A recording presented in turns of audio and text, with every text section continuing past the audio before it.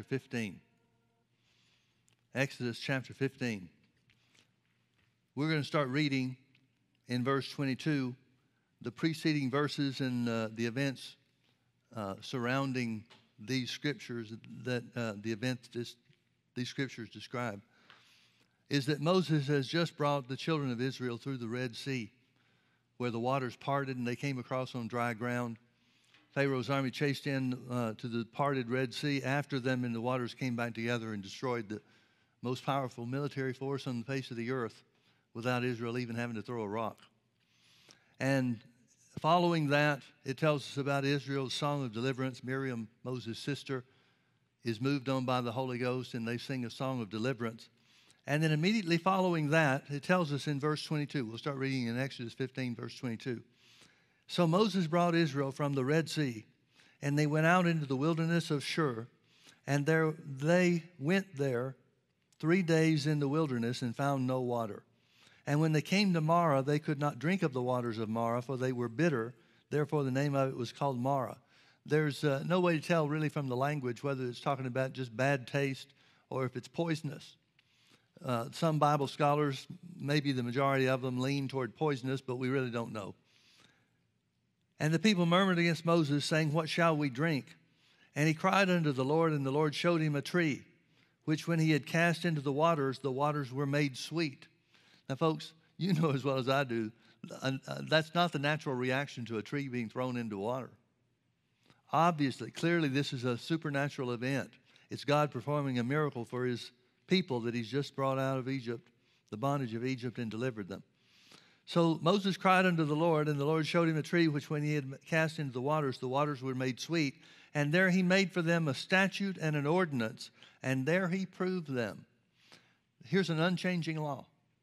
It's a law given of God, and because it's given of God and God never changes, it's an unchanging law. That's what statute and ordinance means. It means it's an unchanging law. So here's what it is. God said, verse 26, "If thou wilt diligently hearken to the voice of the Lord thy God, and will do that which is right in his sight, and will give ear to his commandments, and keep all his statutes, I will put none of the diseases upon thee which I have brought upon the Egyptians, for I am the Lord that healeth thee." Now, we always have to make this comment, and we invite you to check this out. Don't just take my word for it. There's plenty of sources, a lot of online sources and resources that you can get this information from.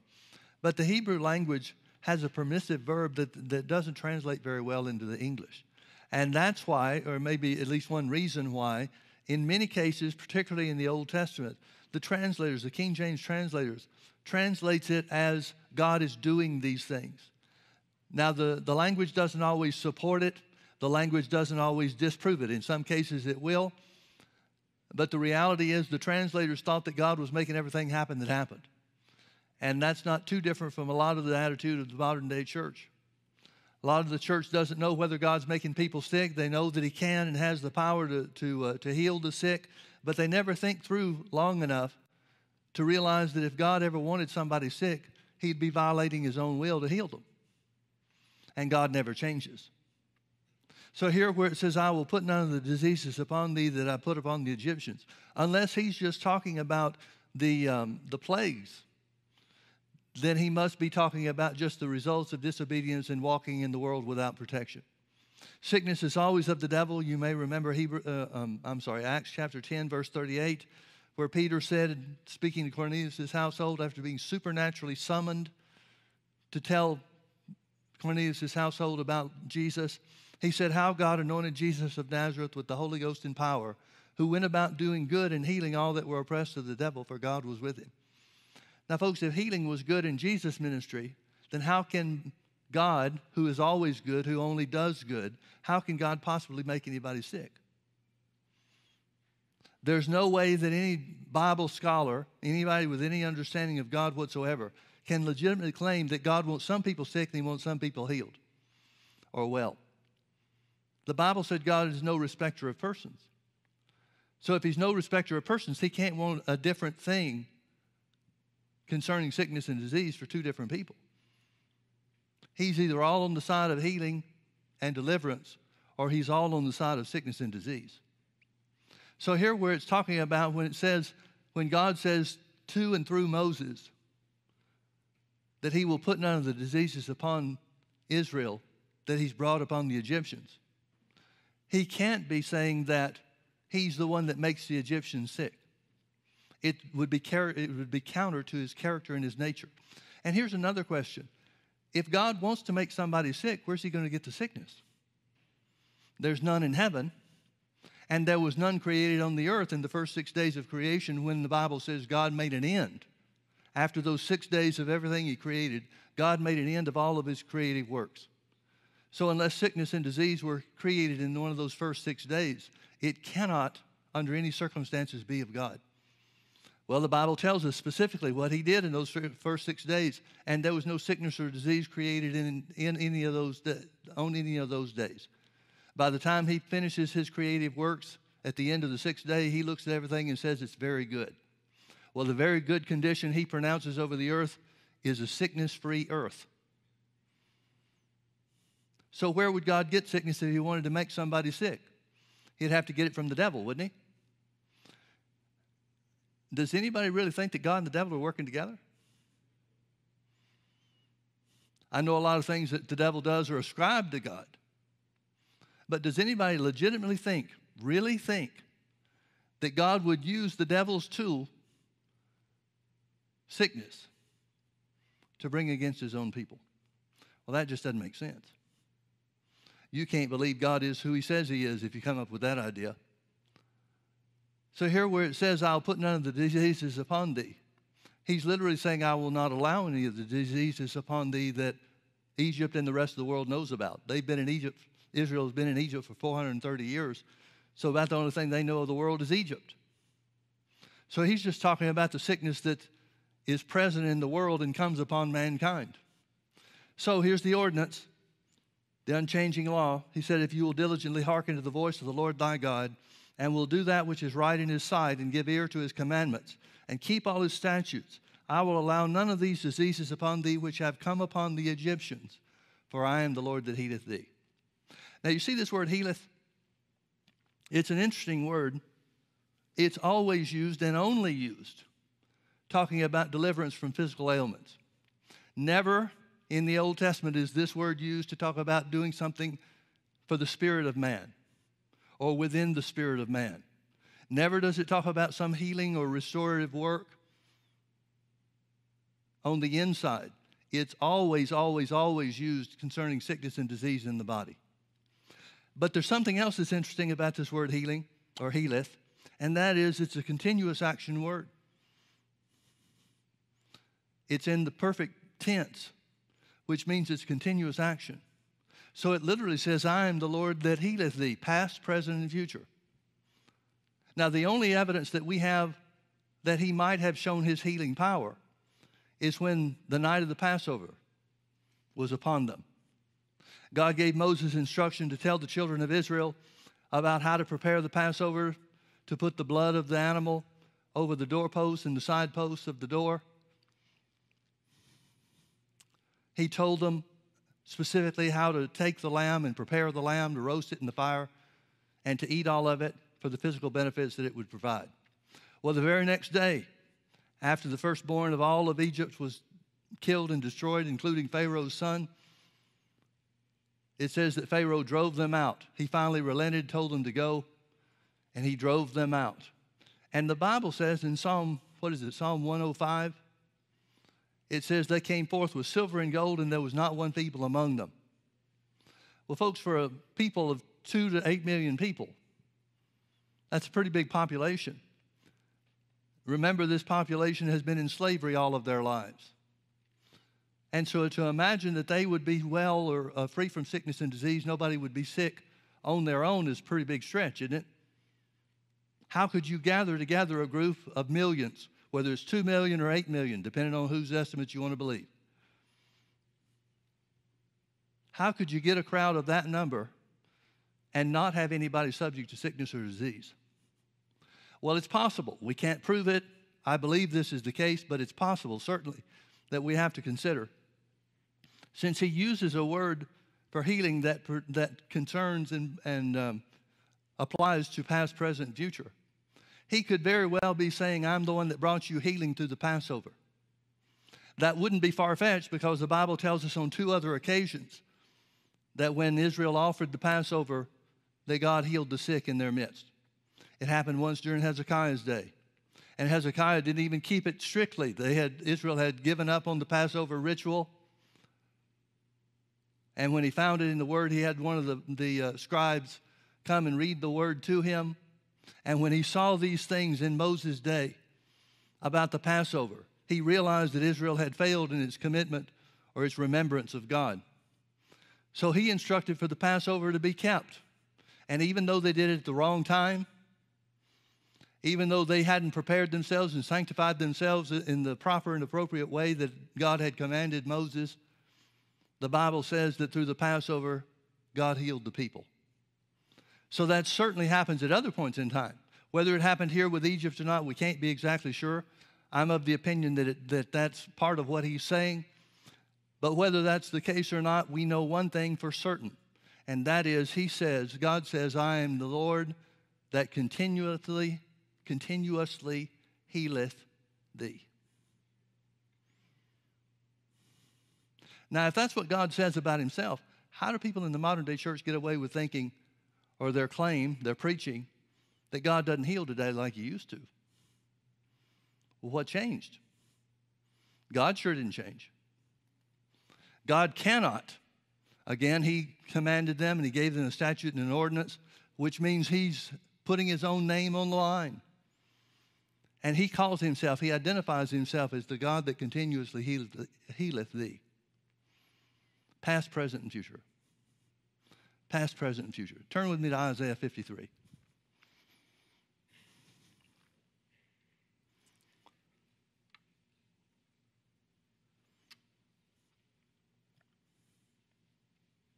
We're going to start in verse 1. This is the beginning of the Messianic chapter. By that, I simply mean that all Bible scholars agree that this chapter in Isaiah 53 identifies the work of the Messiah that was to come, for them that was to come. Of course, we're after Jesus already made his sacrifice. But these words were given by God, by the inspiration of God, to Isaiah before, hundreds of years before Jesus came on the scene to fulfill the work. So God is telling them through the prophet, his spokesman. He's telling Israel just exactly what his son, his sacrifice, would do. Verse 1, who has believed our report, and to whom is the arm of the Lord revealed? Now, folks, I know this is a little innocuous, and we don't usually start thinking about what the Bible is instructing us or how to believe God. But notice verse 1. It's usually down further in the chapter, several verses down in the chapter, before we really start thinking about the instruction that he's giving us. But verse 1 is instructive too. He says the one whose arm of the Lord will be revealed to. In other words, the one that will experience the power of God in all of these things that the Messiah will bring about is the one who believes the report. Who hath believed his report? And to whom is the arm of the Lord extended toward? Who hath believed our report? He's talking about faith. He's telling us that faith is necessary. Who hath believed our report, and to whom is the arm of the Lord revealed?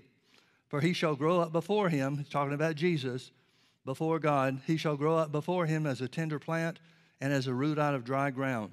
He hath no form nor comeliness, and when we shall see him, there is no beauty that we should desire of him. He's talking about Jesus on the cross. He's saying the sacrifice isn't going to be the way you think that it will. He's saying the Messiah, the work of the Messiah, the finished work of the Messiah, will not be something that you imagine it to be. It's going to be different. It's going to be ugly. The Bible says, eyewitness accounts, as referred to in the Gospels, tell us that Jesus' visage was so marred that he didn't even look human. Well, folks, that wasn't just the beating in Pilate's court that did that. Certainly that would have added to it and contributed.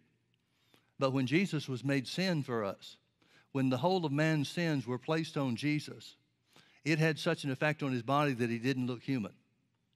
Remember when the Old Testament, Numbers chapter 21, I believe it is, where the children of Israel had disobeyed God and snakes had come into the camp. Then they repented and they said to Moses, we murmured against God and we murmured against you. It's our fault. We know we did wrong. At least they were catching on. But help us, because many, many people had died from these poisonous snake bites. You remember what God told Moses to do? He said, put a serpent of brass on the pole. Jesus identified with that serpent of brass in John chapter 3 when he's talking to Nicodemus about the new birth. He said, as the Son of Man, as Moses lifted up the serpent in the wilderness, so also must the Son of Man be lifted up from the earth. Jesus is identifying himself with that symbol of the snake, the brass serpent on the pole. When Jesus was made sin, that's what that brass serpent signified. When Jesus was made sin and had the sins of all mankind laid on him, but not put on like a coat, but when it was laid on him, on his spirit, on the real him, it had such a damaging effect and an altering effect on his body that it didn't even look human on the cross. He hath no form nor comeliness, and when we shall see him, there is no beauty that we should desire him. Folks, Jesus' substitutionary work for you and me that took upon himself the sins of mankind, the sicknesses of mankind, the curse that was upon mankind. It was an ugly, ugly thing. He is despised and rejected of men, a man of sorrows and acquainted with grief. See those two words, sorrows and grief? Sorrows means sicknesses and grief means pains. Those words are translated sicknesses and pains in other places in the Old Testament. It seems to me, I can't come up with another explanation for it, but it seems to me that the translators came upon something that they just could not accept to be true. And so they used words that would tone down the real meaning of these things.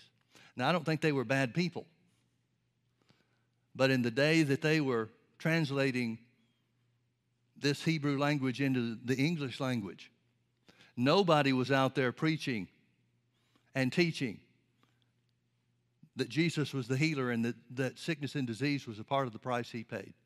That would have been so foreign to the dominant thought, especially of the upper echelon of society, who commissioned these things to be translated into English. So they punted the ball, basically. They used words that didn't convey the real meaning.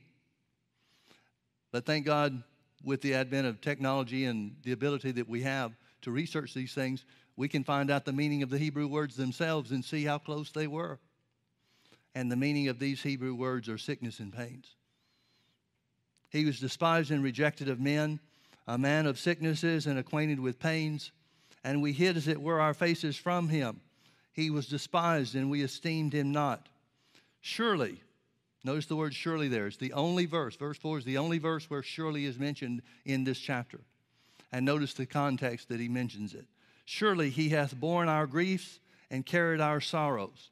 Again, these are the same two words, sicknesses and pains. And the two words talking about what he did regarding sickness and pains are two Levitical terms, borne and carried. It means to carry a burden away, to lift a burden up and to carry it away, never to return. These are terms that were used concerning the scapegoat in Israel, where the sins of the people were pronounced by the high priest upon this goat. The high priest would lay his hands on the head of this goat and symbolically transfer all of Israel's sins to that animal, who then would be led into the wilderness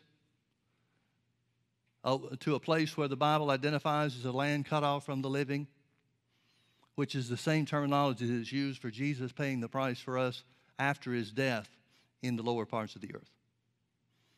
So the same substitutionary work that is conveyed by these two words, borne and carried, regarding sins, and that's later on in this same chapter. This same chapter will identify that Jesus bore our sins and carried away our iniquities, just like it says he bore sicknesses and pains. Just exactly the same. Someone once said there seems to be a parallel track between the price Jesus paid for sin and the price he paid for sickness and disease. And folks, I would submit to you it's not a parallel track. They tried to describe it as train tracks where you've got two rails. But it's not two rails. It's the same rail.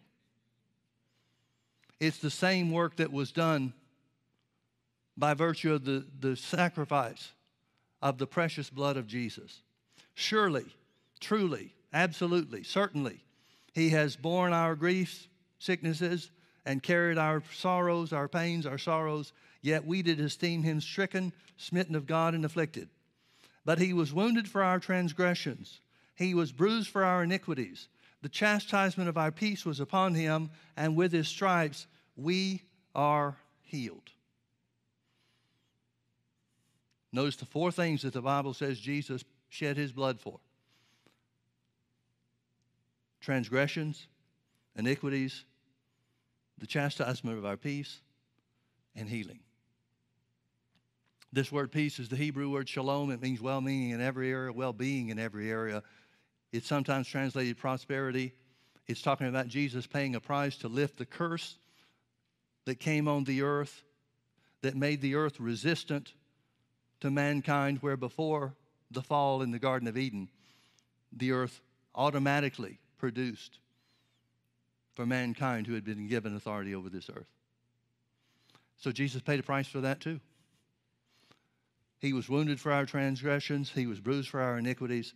The chastisement of our peace was upon him, and with his stripes, literally bruised, he was so severely beaten that you couldn't see one mark separate from another. If he had been beaten in such a way that there were just stripes on his back, then the Hebrew language would have dictated another word, a different word, to portray that accurately. But the word that's used means he was beaten so severely that you could not distinguish one mark from another. There were places where his flesh was ripped off.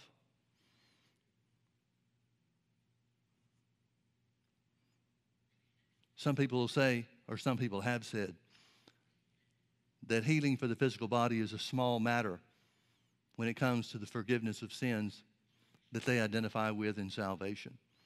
But folks, the price Jesus paid, the punishment that was laid on him by the Roman soldiers in Pilate's court, it was so severe that I don't know how anybody could say that the shedding of Jesus' blood was in any way insignificant or for any result. So notice what the Bible says. Just as Jesus or God identified himself in Exodus 15:26, I am the Lord that continuously healeth thee. How is he going to bring healing to the body of Christ? How is he going to bring healing to his family? Well, Isaiah said that continuous healing would be through the sacrifice of the Messiah. Thank God that sacrifice was made. Now I want you to turn with me to Luke chapter 7.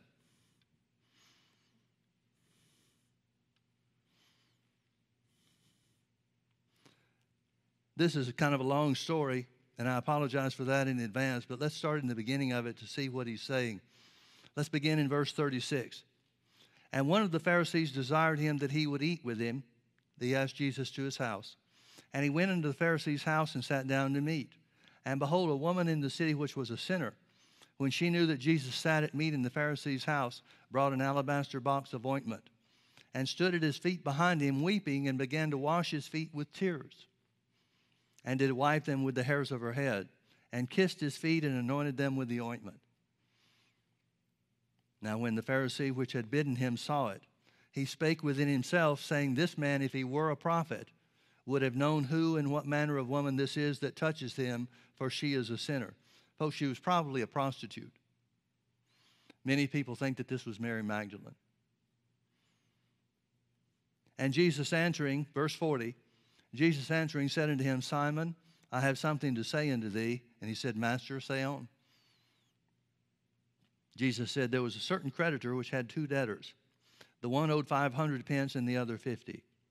And when they had nothing to pay, he frankly forgave them both. Tell me, therefore, which of them should love him most? Simon answered and said, I suppose that he to whom he forgave most. And Jesus answered, Thou hast rightly judged. And he turned to the woman and said unto Simon, Seest thou this woman? I entered into your house, and thou gavest me no water for my feet, a sign of hospitality. But she has washed my feet with tears, and wiped them with the hairs of her head. Thou gavest me no kiss, no welcome. But this woman, since the time I came in, has not ceased to kiss my feet. My head with oil thou did not anoint. Again, that was a matter of hospitality. But this woman has anointed my feet with ointment. Wherefore I say unto her, wherefore I say unto thee, her sins, which are many, are forgiven. For she loved much. But to whom little is forgiven, the same loveth little. And he said unto her, talking to the woman, thy sins are forgiven. And they that sat at meat with him began to say within themselves, who is this that forgiveth sins also? Now notice the word also. They know about the miracles. They know about the healings. They know about all the things that we have written in the Gospels and maybe more. Maybe things that weren't written and put down or added to the Gospels. So they know at least as much as we know about what Jesus has done, probably more. So they said, who is this that forgiveth sins also? And he said to the woman, thy faith has saved thee. Go in peace. See that phrase, thy faith has saved thee? The word saved there is the word sozo.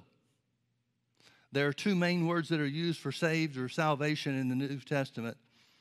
And those two words have basically the same meaning. There's a shade of difference between the two, but it's getting into the weeds to talk about what the difference is. One is sozo and the other is soterio, but they both come from the same root word.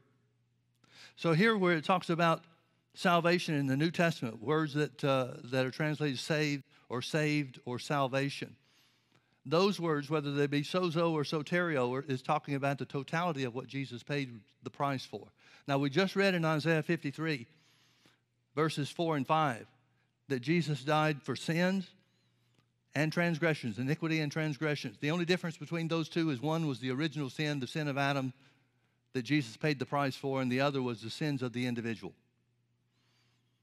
And then the third thing that he paid the price for was the chastisement of our peace, which was upon him. We talked about that just briefly a moment or two ago, where the curse of the earth was lifted off the people of God to those that believed the report. And then the fourth thing that Jesus paid the price for, the fourth thing that he shed his blood for, was healing from sickness and disease. So this word soterio, or this word sozo, whichever word is used, has the impact of talking about the fullness of what Jesus paid the price for. And so the word used, the word chosen, whether it's either one of those, sozo or soterio, those words identify rescue, deliverance, safety, soundness, and healing. The Greek words themselves that were chosen to use to define salvation carries all of those meanings. Now, which one of those things, if it means those five things, which one of those five things should be translated in each case? Well, it depends on the context in which it's used. So here where it says, Jesus said, thy faith has saved thee, he's literally saying, thy faith has sozoed thee. Well, the context we have just read is talking about the forgiveness of sins. So that word used here, saved, we would well understand. In the Greek, it's literally, the faith of thee has saved thee. In other words, the faith of thee has brought forgiveness of sins. Your sins are forgiven. But now I want you to see another place where it's used. Turn with me to Luke chapter 8.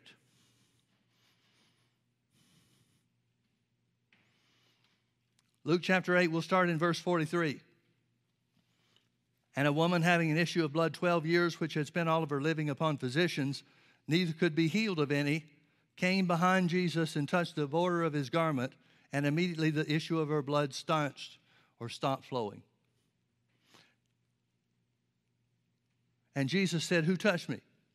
When all denied, Peter and they that were with him said, Master, the multitude thronging thee and pressed thee, and sayest thou, who touched me? And Jesus said, somebody has touched me, for I perceive that this virtue is gone out of me. And when the woman saw that she was not hid, she came trembling and falling down before him.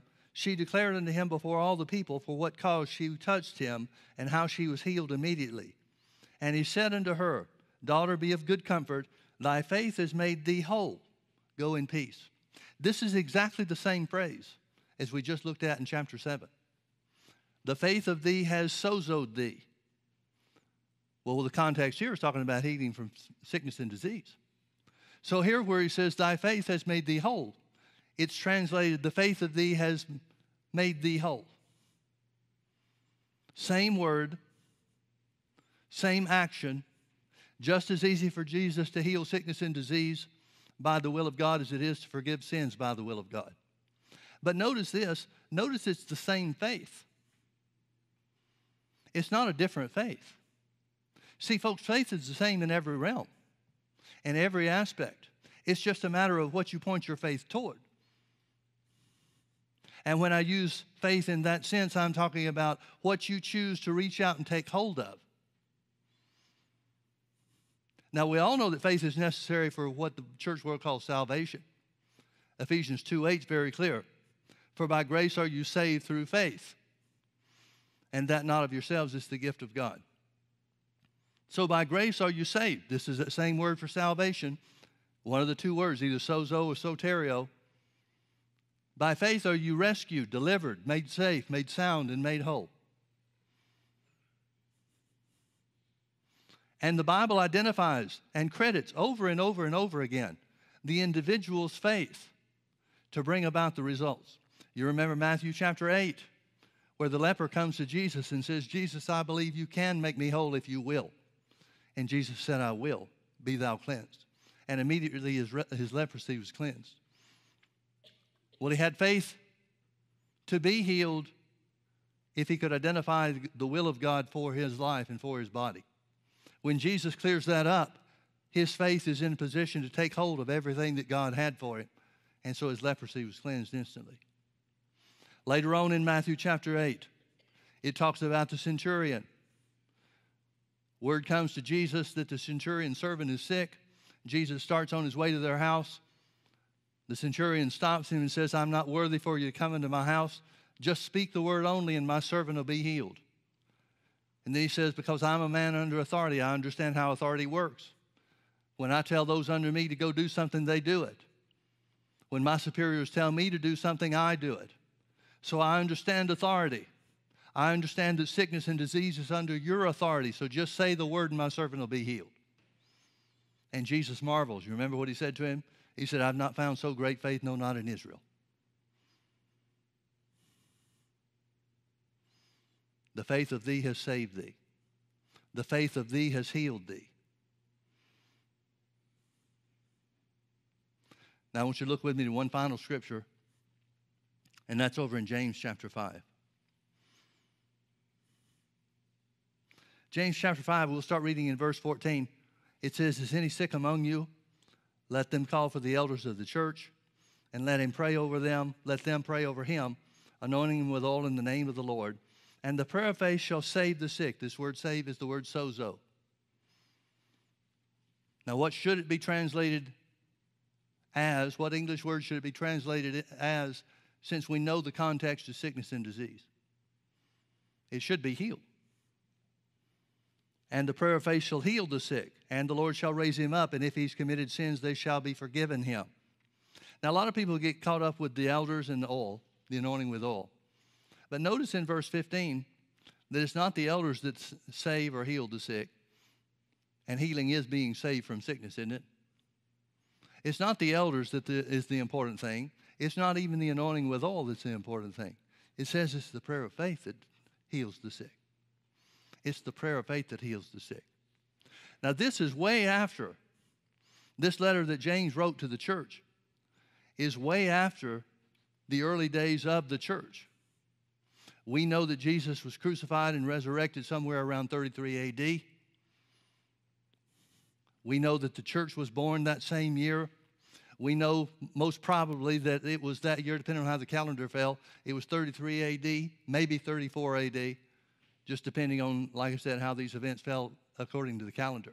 But we know it was one of those 2 years when Acts chapter 3 took place, where the man at the beautiful gate was healed. We know other things that the Bible says about the healing power of God. It became such a powerful thing, a powerful part of the preaching of the gospel, that people were healed even by Peter's shadow falling across them. The Bible tells us story after story about the raising of the dead even and the healing of the sick that proved that the name of Jesus had power over sickness and disease when used by the church, just like Jesus had power over sickness and disease when he was here on the earth. But you know as well as I do that a lot of the church has come to the opinion that healing passed away with the last apostle. But let me read some things to you. I want you to hear some things from an historical perspective about healing and deliverance in the church age. Justin Martyr wrote in 165 A.D. He was one of the great leaders and scholars of his day. He said, "For numberless demoniacs throughout the whole world and in your city, many of our Christian men exercising them in the name of Jesus Christ, who was crucified under Pontius Pilate, have been healed and are performing healings in his present day, rendering helpless and driving the possessing devils out of the men, though they could not be cured by all the other exorcists and those who used incantations and drugs." Again, something that was written. Well, we know, let me make this statement. We know, therefore, that the healing power of God was at work in the church from the historical records of 165 A.D. That would be 60 years after, a minimum of 60 years after the last apostle died. The last apostle that died would have been John. We know he lived to about age 100. We know he wrote the the gospel that bears his name and the book of Revelation in probably 94, 95 A.D.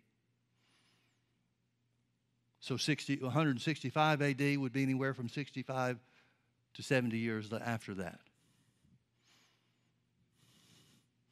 Irenaeus, in 200 A.D., he was another one of the early church fathers, wrote this: "Those who are in truth his disciples, receiving grace from him, do in his name perform miracles, and they do truly cast out devils.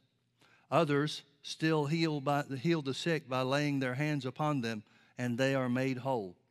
Yea, moreover, as I have said, the dead even have been raised up and remained among us for many years."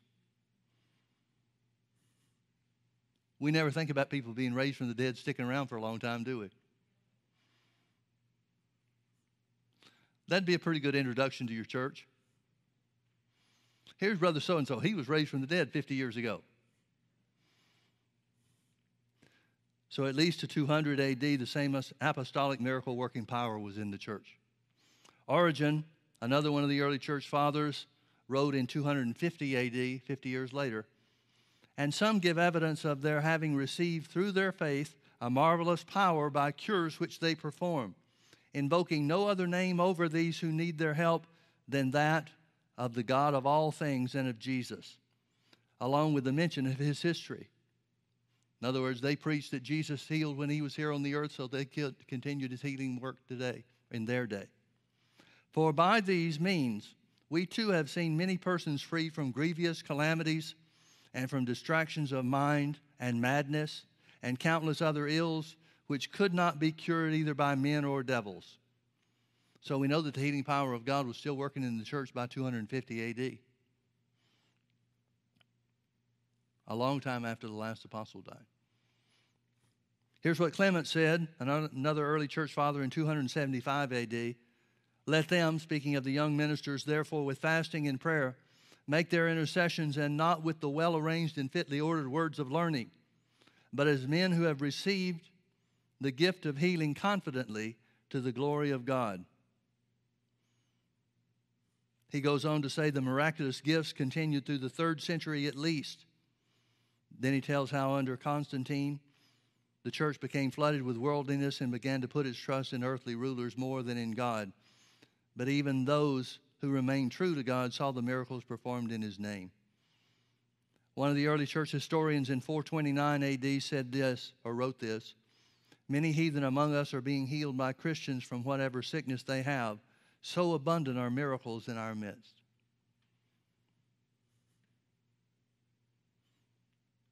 There's a fellow named Zinzendorf in Germany that was a very famous man, very famous minister of the gospel. And it is said of his words that were written in 1730, he said, to believe against hope is the root of the gift of miracles. And I owe this testimony to our beloved church, that apostolic powers were there manifested. We have had undeniable proofs thereof in this unequivocal discovery of things, persons, and circumstances which could not have humanly been discovered in the healing of maladies in themselves incurable, such as cancers, consumptions, when the patient was in the agonies of death by all means of prayer or of a single word. So in 1730, miracles were still happening in the church. Dr. A.J. Gordon, in his classic book, Ministry of Healing, on page 65,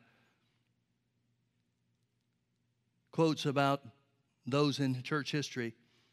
Therefore, concerning the anointing of the sick, we hold it as an article of faith and profess sincerely from the heart that sick persons, when they ask it, may lawfully be anointed with oil by one who joins with them in praying that it may be efficacious to the healing of their body, according to the design and end and effect mentioned by the apostles.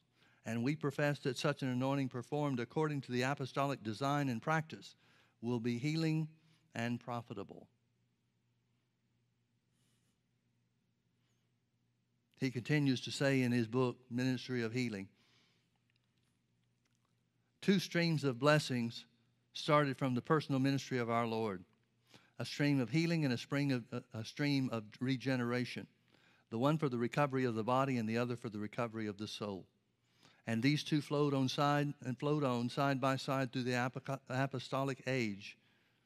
It is quite reasonable to suppose that the purpose of God was that one should run on through the whole dispensation of the Spirit, and that the other should fade away as utterly disappear within a single generation.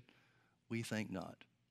In other words, he's saying, though some may preach and some may believe that healing stopped, it's just as an effective stream of God's work as the salvation of the soul. Folks, there are many, many others. There are many historical accounts.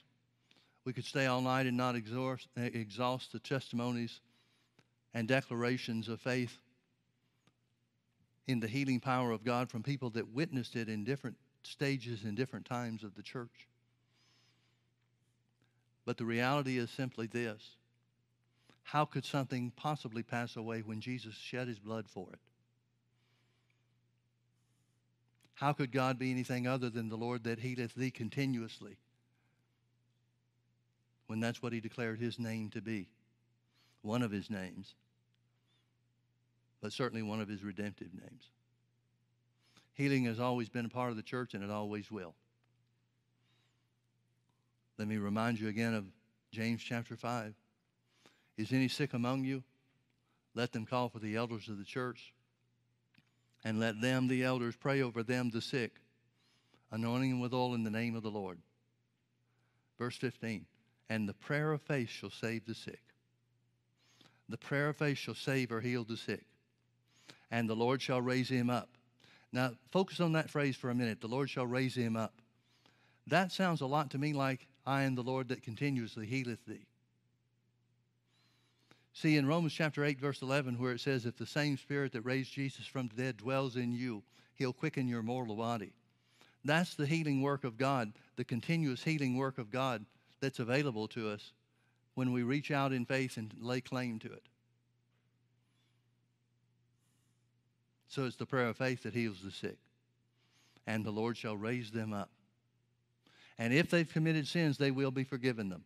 I love how James is inspired by the Holy Ghost to say, even if sin on your part is part of the problem, it should not be a deterrent to receiving your healing, because God's bigger than that.